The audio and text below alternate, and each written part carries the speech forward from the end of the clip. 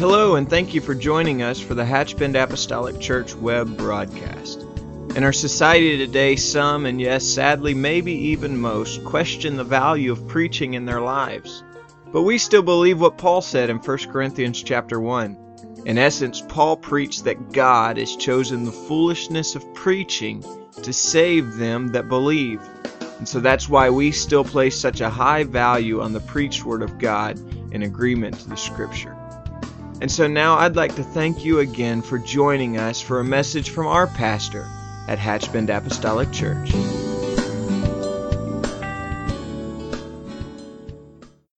am very appreciative to be able to follow the message and the speaker in our first service this morning. I had not looked ahead, did not see where our lesson flow was going, but I could not believe how many common things that we both had prepared for today. And so I believe that the Lord is wanting to just speak a word to us as a church. And so we just ask the Lord to touch us together. I want you to join me, if you will, in the book of 1 Peter chapter 5, and we're going to read verses 5, 6, and 7. I too want to join and Brother Toby and say I'm thankful to be an American. I'm thankful to be in America today and thankful for what this weekend represents. I look around and see all the red, white, and blue. And my wife marched down the hall this morning and announced to me, she said, "Don't forget Red, White, and Blue Day." And so I'm thankful for those reminders. I would have could have forgotten that, maybe not, but I could have forgotten that. But I'm thankful for what it represents. And Brother Tim Anderson told me this morning as he viewed the crowd, he just felt for sure that Sister Susan Newbern would take the trophy for today. And we all should just go home. And we didn't know it was a contest, but if it is, she got it. And amen. If you have your Bibles, join me now. 1 Peter chapter 5 and verse number 5. The Bible says, "Likewise, ye younger, submit yourselves unto the elder. Yea, all of you be subject one to another, and be clothed with humility. For God resisteth the proud, and giveth grace to the humble. Humble yourselves, therefore, under the mighty hand of God, that he may exalt you in due time." Verse 7, "Casting all your care upon him, for he careth for you." Amen. If we were to have started a little earlier in this chapter, we would have recognized that Simon Peter has already, along the lines of submission, previous verses, Simon Peter has covered the submissive nature that we as saints of God should have to our government, and the submissive nature that some should have that are serving under masters. And then he talks about wives being in submission to your husbands. And now in our opening text, he is talking about younger being submitted to the elder. But then he summarizes all of it by saying, "Yea, all of you be subject one to another." So we're not entities to ourselves. And so my decisions will affect you, and your decisions will affect me. And we can cavalierly say, "Well, what difference does it make?" It makes a difference.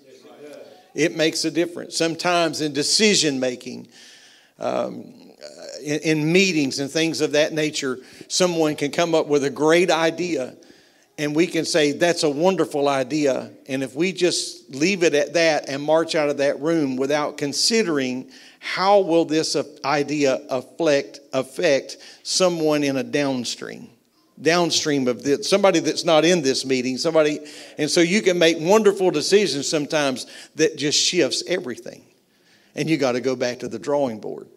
And so what we do, it does affect one another.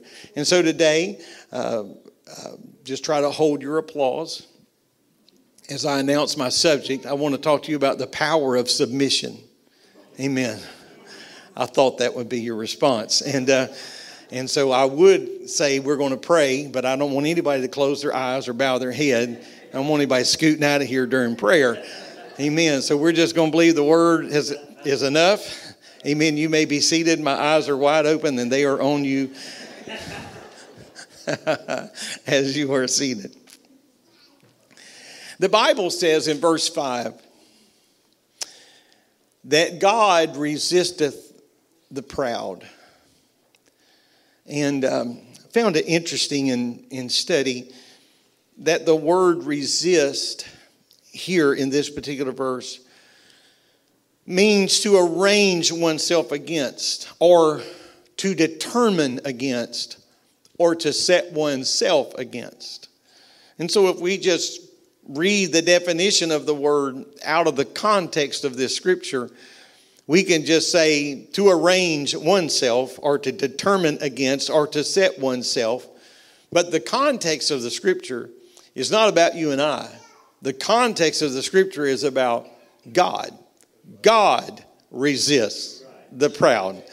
And so God arranges himself against, or God determines against, or God will set himself against. That's a strong word. That's a strong phrase, that God so much detests the spirit and attitude of pride that he will just set himself against that. And I just want to tell you, if you think you can't fight City Hall, God only knows what you're up against if you're going to try to fight God. He set himself against something. He's not going to move. He's not going to change. And I believe it should merit our attention that God would show such deep disfavor to something. If the Lord went to the trouble to move upon someone, the pen and parchment in this case of Simon Peter, to say that he disfavors, that he resists something. You know, if God hates something, and the Bible does talk about that. And so if God hates something, then I want to pay careful attention to whatever that is. I want to note that, and I don't want to travel down that lane. I don't want to shop on that aisle. The Lord knows how destructive pride can be. I do believe that pride in measured doses is a good thing. We should have a little bit of pride about ourselves and our conduct and how we look and appearance and things of that nature. But that's not what the Lord is talking about. He's talking about the issues of our heart. He knows that pride is destructive. And he also knows that we as human beings enjoy being lifted up. We enjoy somebody boasting on us a little bit. Amen. I know that maybe you're thinking about me right now, and you may be worried. Maybe you're calculating that I would get a little bit too lifted up if somebody boasts too much about a sermon or something or a decision. But you see, I'm not the only one affected by that. Somebody can just talk up your favorite dessert that you enjoy making.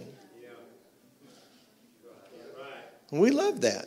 It makes us feel good. It does make us feel good. But the Lord knows that. You watch the life of a child. The life of a child. They love it when every facet of life revolves around them. Because that is innate. It's in us. It's just there. Sadly, some adults have never gained the strength to outgrow certain elements of that. And pride is something that comes so naturally to our fallen nature. So we have to be careful. We have to be very, very careful. Amen. I'm not sure if I have shared this. If I have, I just apologize up front, but it is a shareable story. Some time back, I heard Brother Scott Graham in a session talking about, as a young minister, he had just gone to work for the youth division, and he was traveling some in promotions, and as a result of that, he was being invited to preach at various places. And he had grown up in a very small town, small church, and now he has a greater format, a platform rather, of ministering than had been afforded to him before then. And he was preaching one particular service, one meeting, and Elder Brother Williams, Brother Jesse Williams, Brother Pat and Mike Williams' father was preaching that service, and he was at that time one of our assistant general superintendents. And after service, he said several people were, thanking him for the word and how much they enjoyed the message, and on and on. And Brother Graham said, I was standing there and I was just watching as people came filing past him. And so as a young man, he asked an elder a very sincere question. He said, what do you do with all that things? How do you compartmentalize that? How do you handle that? And he said, well, frankly, that people need to discharge that. They want to say something kind, and so you need to receive that. But he said, but the first thing I do if I'm preaching out of town, before I even change out of my wet clothes, or if I am at home, before I ever even change for the evening, he said, I go to the Lord in prayer. And I say, Lord, I received a lot of thanks tonight that really belong to you. They wanted to thank you, but they didn't know how to thank you, so they thanked you through me. And I just want you to know, I received some things tonight I didn't deserve. Is that pretty cool? Amen. I received some things tonight that I didn't deserve, so I'm going to offer that right back to you. You know why? We have to be careful, because if we're not careful, that just gratifies something in us. And all of a sudden we can forget, Brother Toby, that we are just the conduit. And we can begin to think, after somebody says it enough, that we're the source. We're not the source. We're not the source. We never have been the source. We never will be the source. We're just the conduit through which the power and the presence of God can move. Amen. So you got to be careful with pride. Like weeds grow up in the garden, pride is so characteristic of that fallen nature. And you can kill a weed, but don't relax. It'll be back. You can stomp it out. You can buy the best chemical there is on the market, but I'll promise you, amen, it'll be back. It'll be back. Amen. Anybody have fire ants in your yard? You can buy whatever you want to buy, and they just move over. Amen. You may have got some, but they didn't leave town. They didn't leave the county. I promise you, they didn't even leave your address. They just moved over a little bit. Amen. We try to bury pride, but it sprouts back again, and pride can take on 1,000 shapes. That's why you got to be so careful. When you think you've got it captured, it eludes us. When you think you've got it all wrapped up, there it'll be. It'll crop back up again. Amen. Pride is so God-defying. Amen. Until it becomes sinful, and God resists the proud. God stations himself against it. He embolds himself against it. I say, Lord, help me to submit to you. Help me to submit. Whatever abilities I have, they came from you. Whatever thoughts I have, they came from you. Whatever you did, Lord, whatever you did, you just did it through me. And I just want to submit myself to you. I want to submit myself to you. Amen. Pride. Oh, how many times we see pride crop up all throughout Scripture. In Exodus 5:2, Pharaoh said, who is the Lord, that I should obey his voice? Who is the Lord? That sounds like Naboth, don't it? When David was coming through, and David's the king, and Naboth said, who is David? Are you kidding? Who is David? I mean, we know who's in charge. And Pharaoh said, who is the Lord, that I should obey his voice? How much pride would you have to say, who is God, that I should obey his voice? Amen. You start coming off with questions like that, and the Lord will answer that question. I'll show you who is God. I'll show you in many, many ways. And we watch God again and again and again in the life of Pharaoh prove himself. Lucifer got lifted up in his spirit, wanted to be like God, and it was pride, nothing less, pride that caused him to fall. But God resisted him. Or in other words, God arranged himself against him. God set himself against him. And so the only antidote to pride is the grace of God. And we receive that grace when we yield ourselves to him. One evidence that grace is that what Simon Peter said. He's talking about these levels of submission and how we should submit. And some of that makes sense to us, that we should submit as citizens to government. And we should submit. If there is a slave master, I'm talking in biblical terms now. If there's a slave master scenario, so the Apostle Peter was right and correct in that, in his comment of that. And we should submit ourselves, elder to the younger to the elder. But then he just capsulized it all and said that we just need to submit ourselves one to another, preferring our brother. Amen.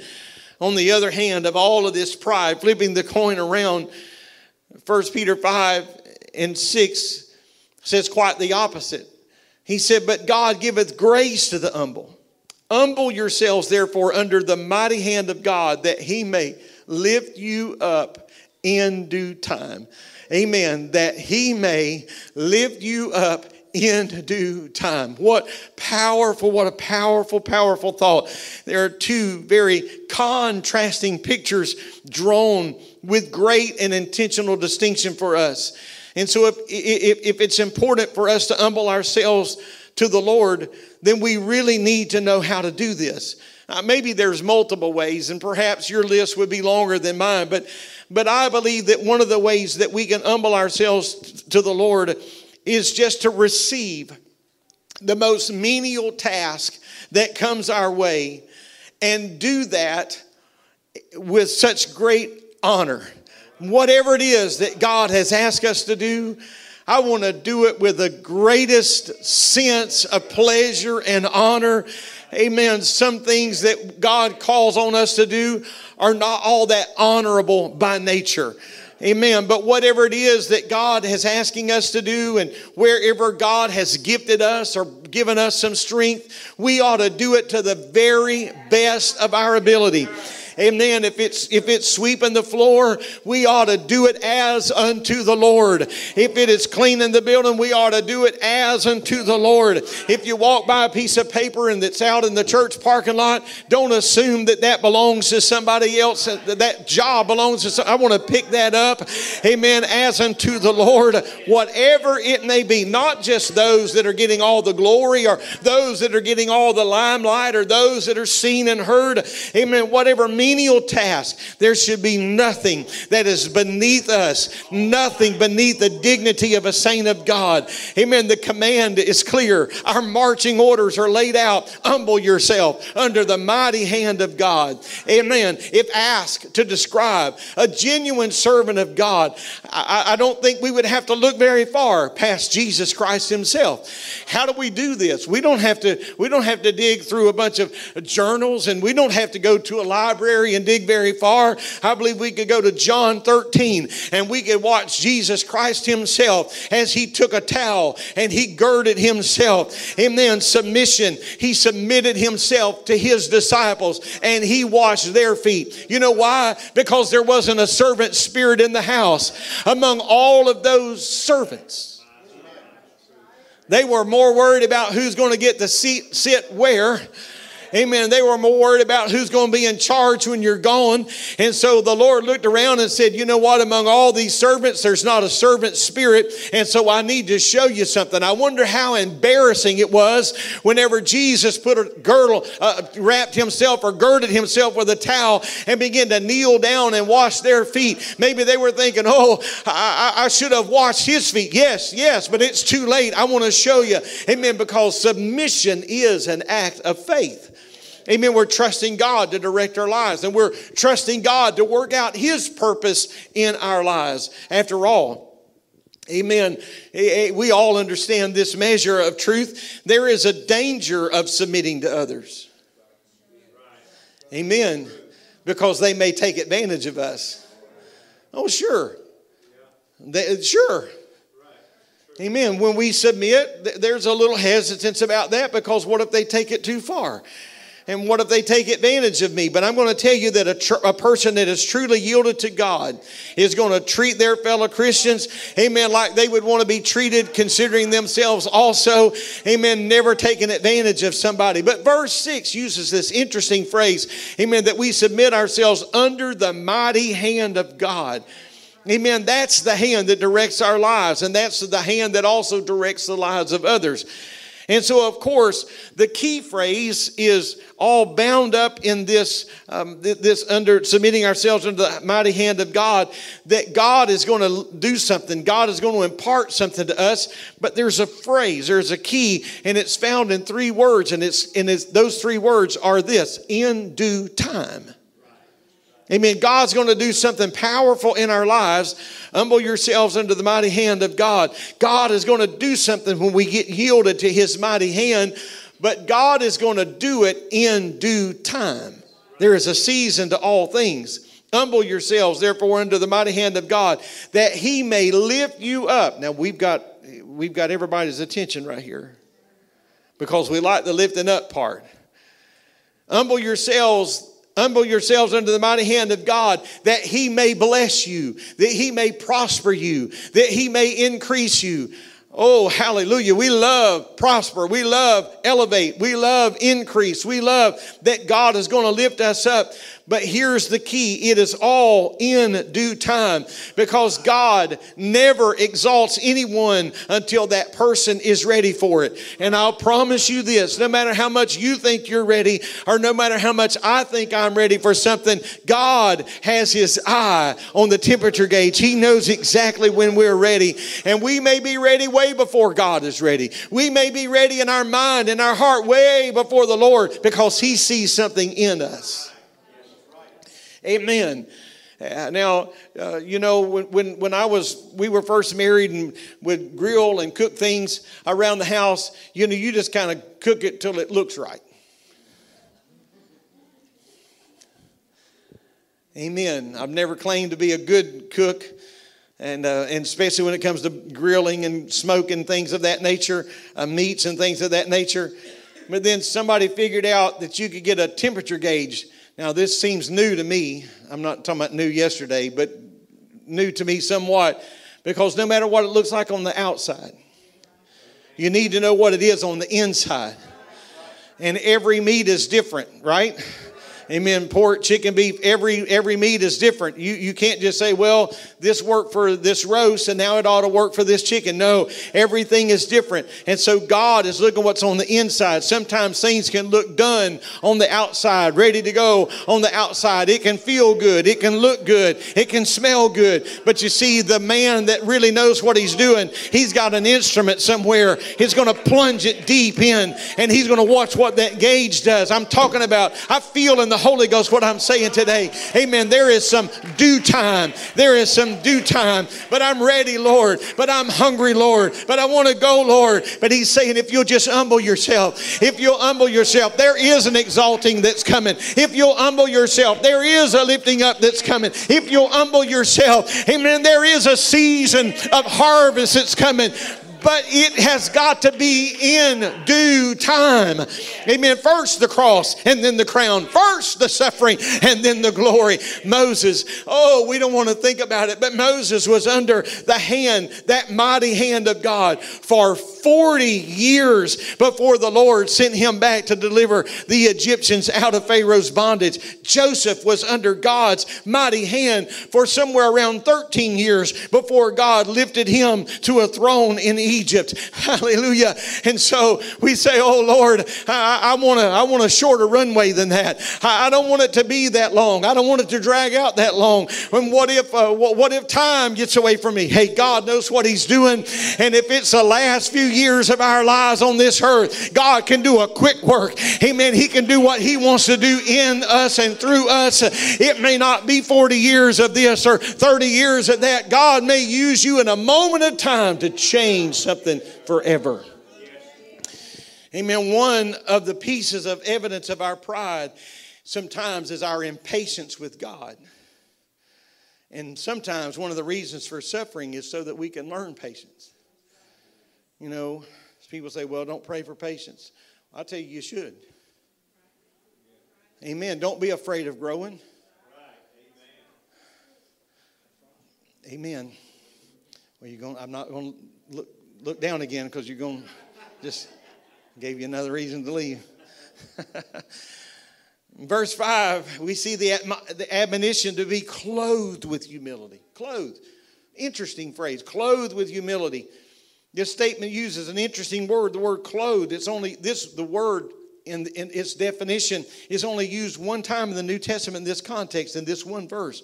And that word means to bind yourself with clothing, or bind yourself with the garments of a slave. Clothe yourself with humility.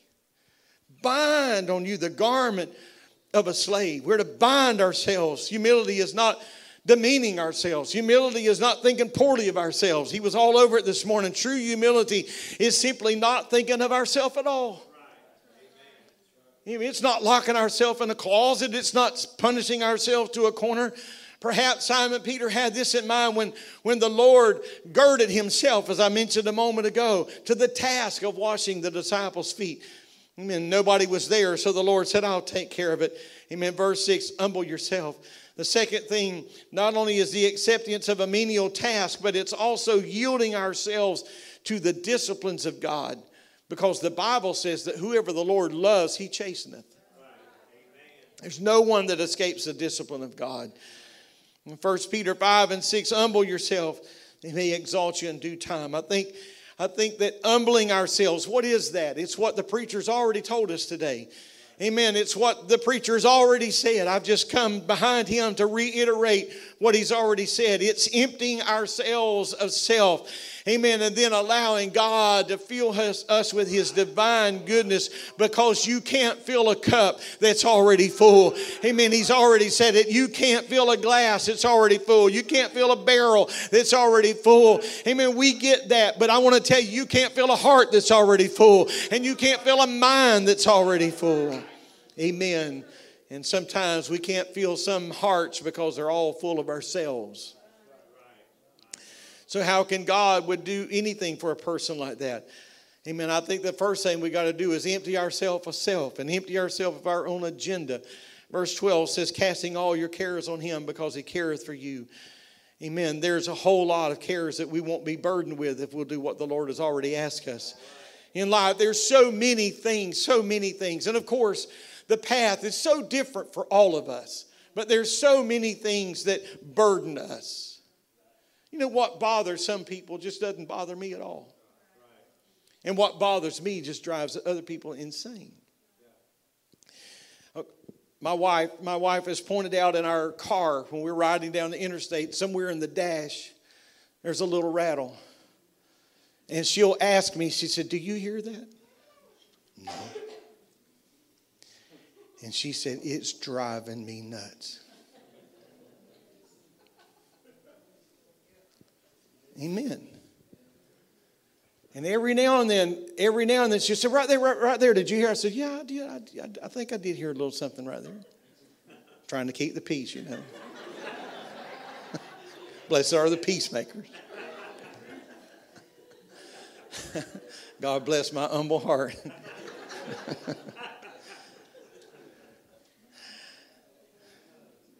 We're all different. We all have a race. We all have things that we have to deal with. But there's some things that weigh us down that we bring on ourselves. They don't come from God. Sadly, they come from us. Amen. Some people are never satisfied because the more they have, the more they want. And we get filled with the cares of this world, and we take too much on. We take so much on ourselves until after a while we can't wiggle. We can't even move. We can't hardly even breathe. But if we'll really be honest with ourselves, half of this we brought on ourselves. We invited that into our home. We invited that into our heart. We invited that into our lives, and we're weighed down. Amen. These cares that we bring on ourselves. And we've all been guilty about worrying about tomorrow. And I understand that it's easier to talk about this than it is to really act it out, play it out in life. But the Lord said in Matthew 6:34, take therefore no thought for the morrow. That's what He said. He said, for the morrow shall take thought of the things of itself. Another translation says, do not be anxious about tomorrow, because tomorrow will be anxious for itself. Don't worry about tomorrow. Tomorrow's got enough worry, enough care. It'll take care of itself. Amen. Amen. Consequently, we're called to trust on the Lord for it. And so I go back to Deuteronomy, my wonderful, wonderful passage of Scripture that says He's going to give us strength for the day. As thy days, so shall thy strength be. I don't know what tomorrow holds, but I just know one thing. I got a promise that's already in the chamber. I got a promise that's already preloaded, that when I get there, He's going to give me strength. He's going to give me everything I need for that. Amen. You know, Jonah was such a great man in the Scripture. Truly he was. I know we look at his faults, but Jesus pointed out even later of Jonah to perhaps in our vernacular to say one of the greatest revival preachers of all time. Never a man that had the results of preaching quite like Jonah. When you read Jonah chapter 3 and the majority of that passage, you're going to see that in the preaching of one single revival in Nineveh, that that the entire city repented at the preaching of Jonah. Amen. I'm just going to tell you, I don't have that track record. Jonah starts preaching, and from the palace to the poorhouse, from the king to the beggar, amen, they were all moved by the preaching of this man of God, this great prophet of God. He is what we may say in our day, a revivalist.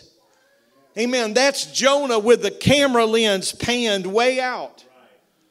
That's Jonah when we're looking at the whole city of Nineveh and the whole revival. Amen. But after the revival, after everybody from the palace to the poorhouse has been moved and challenged by the word of this incredible man, if you zoom the camera lens in for a tighter shot, this is what you're going to see. Not a man behind the desk. Not a man with his Bible open to just use a modern day illustration. Not a man with a microphone in his hand. Not a man pounding on the wooden pulpit saying, repent for the day of the Lord is at hand. But what you're going to see is you're going to see the greatest preacher of all time sitting under a gourd vine pouting. That's right. That's right. I mean, he scarcely signed the last autograph. Amen. You know what he's pouting about? At first, he was all angry about what God was wanting to do in Nineveh. I know if I go to Nineveh, they're all going to be saved. That's logical, isn't it? That should make every preacher mad. If I know if I go, I'm going to have success. So he buys a ticket and goes to Tarshish instead of Nineveh. We know the story. Thrown overboard, prepared fish in the belly, turns toward the temple, repents, fish spits him out on dry ground. He goes, has this great revival, and he's under the gourd that had grown over his head. The worm chews on the gourd vine and it cuts it down. Now Jonah is mad, and he is so angry that he just said, I wish I were dead. It's all right there. It's just a little short book. It won't take you long to read everything I'm talking about when you get home.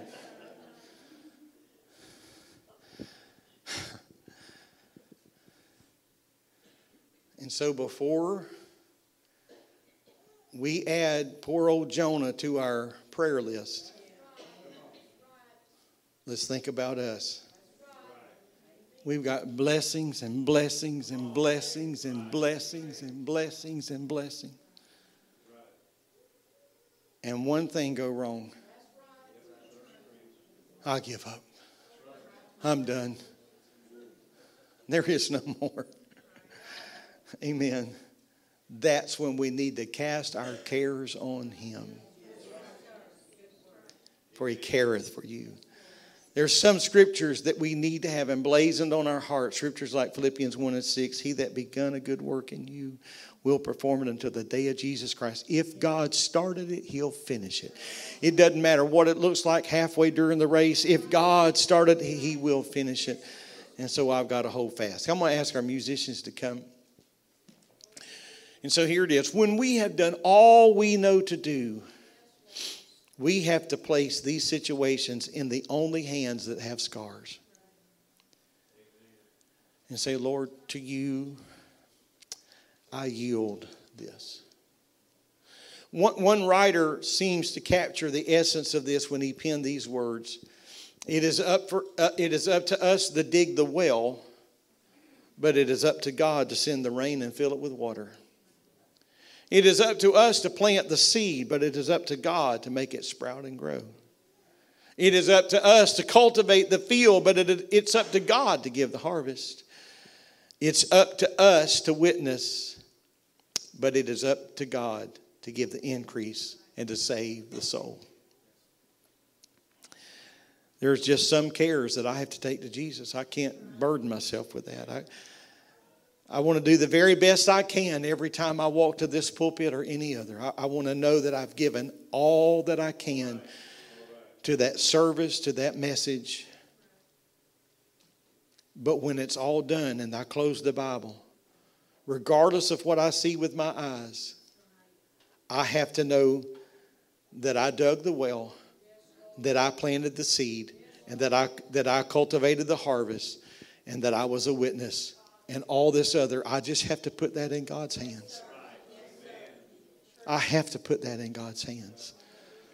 When I've done the best I can, then I've got to let God do the rest, truly. And to be sure, life has many cares. It does. Your life has many cares. We must make a living, care for our families, have a home, vehicle, clothes, health care, and the list goes on and on. And so with all these cares that life places on us, how are we supposed to handle this? Anybody ever felt overwhelmed with just the cares of life? I mean, just, man, I don't know. I don't know what to do. I'm not trying to be silly this morning. I'm just trying to be honest. There have been times that I don't know. I don't know what to do. I don't have the answer. I've prayed. I've fasted. I've read the Word. I don't know. I have no idea. But here's one thing that I feel like we should do. And I think that we should always partner ourselves with the Lord. Now just stay with me for a moment. I want to bring the Lord alongside me in every endeavor, Brother Williams, every endeavor. Nothing so menial that I don't want the Lord to be a part. No decision in my life. I mean, especially major life-altering decisions. I'm not sure the Lord is worried about what socks we wear, but you know what I'm getting at. I want to make Him my partner. And He's not my Sunday and Wednesday friend. He's not my Sunday, Wednesday companion. But He's my everyday friend and companion. And so if I'll make Him my partner, amen, then it becomes our problem. Not just my problem. I read something Friday or yesterday I want to share with you. It said that of Queen Elizabeth I, that she called a businessman in London and she said, I have a very important task for you. I have a mission I need to send you on. The caveat is that this mission was no small mission. And in this particular era, travel was difficult, laborious. And so rolled into this mission meant that this businessman was going to be absent for a long time from his family and from his business. And so he expressed his concerns to her. He said, I want to do what you're asking me to do, but I'm worried about my business. And the Queen said, sir, if you'll take care of my business while you're gone, I'll take care of your business. Amen. That's biblical. In the book of Exodus, the Lord said that 3 times the men are to come to the temple to worship Him and bring an offering with them. And so we don't think much about that reading the book of Exodus here in 2023. But you see, when the men left their homes, it left their homes vulnerable. It left their farms vulnerable. And so the Lord said, here's my commitment to you. If you'll come 3 times a year to my house and bring me an offering, read this. It's in your Bible. He said, I'll see to it that no man desires thy land. I'll build a fence. I'll build a fence around it. Nobody's going to steal your plow while I'm gone. Nobody's going to steal your ox while I'm gone. Nobody's going to steal your children. Nobody's going to take advantage of your companion while I'm gone. You know why? Because you're on my business. And if you'll do my business, I'll take care of your business. Man, I feel the Holy Ghost in what I'm saying today. Woo, my. So the Queen said, sir, if you'll go take care of my business while you're away, I'll take care of yours. The man agreed and did the work of the Queen. And when he came home, to his amazement, under her care and guidance, his business not only had flourished, it had quadrupled. Because that matters who you're in business with. Amen. It matters who you're in business with. I'll ask you to stand with me if you will. And so I'm going to leave Queen Elizabeth alone. And I'm going to take you to a biblical scripture. And eventually we'll go home. Luke 5.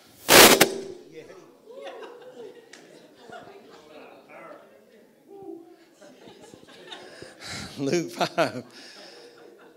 I'll cut it short, Lord. I'll cut it short. The Lord told Simon Peter, he said, I need to borrow your boat. I need a pulpit. Now you got to understand something. This wasn't a pleasure boat. This was a fishing boat. This was a working man's boat.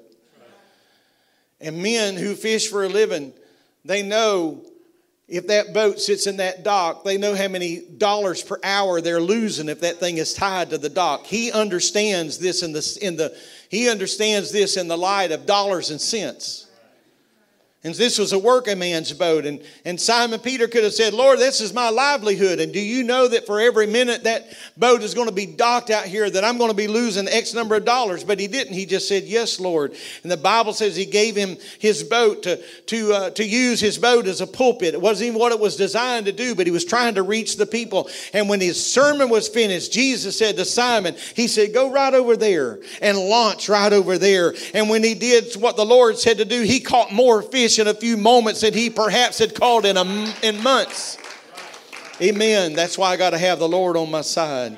Amen. That's why we dedicate everything we have back to him. Amen. Praise God. Amen. I love you, Lord. The power of submission. The power of saying, it's yours, Lord. It's yours. I'm going to submit myself to your will, to your way.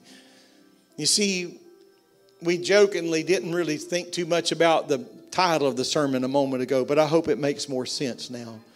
There's power that comes with submission.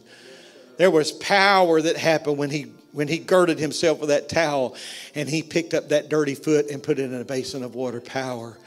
There was power that happened. Amen. I wonder if we'd lift up our hands across this building and if we could just ask God to touch our minds and our hearts and help us to yield ourselves. Oh God, let us humble ourselves under your mighty hand. And in due season, you'll exalt us. In due season, you'll bring the harvest. In due season, you'll give us what we need. In due season. In Jesus' name, in Jesus' name.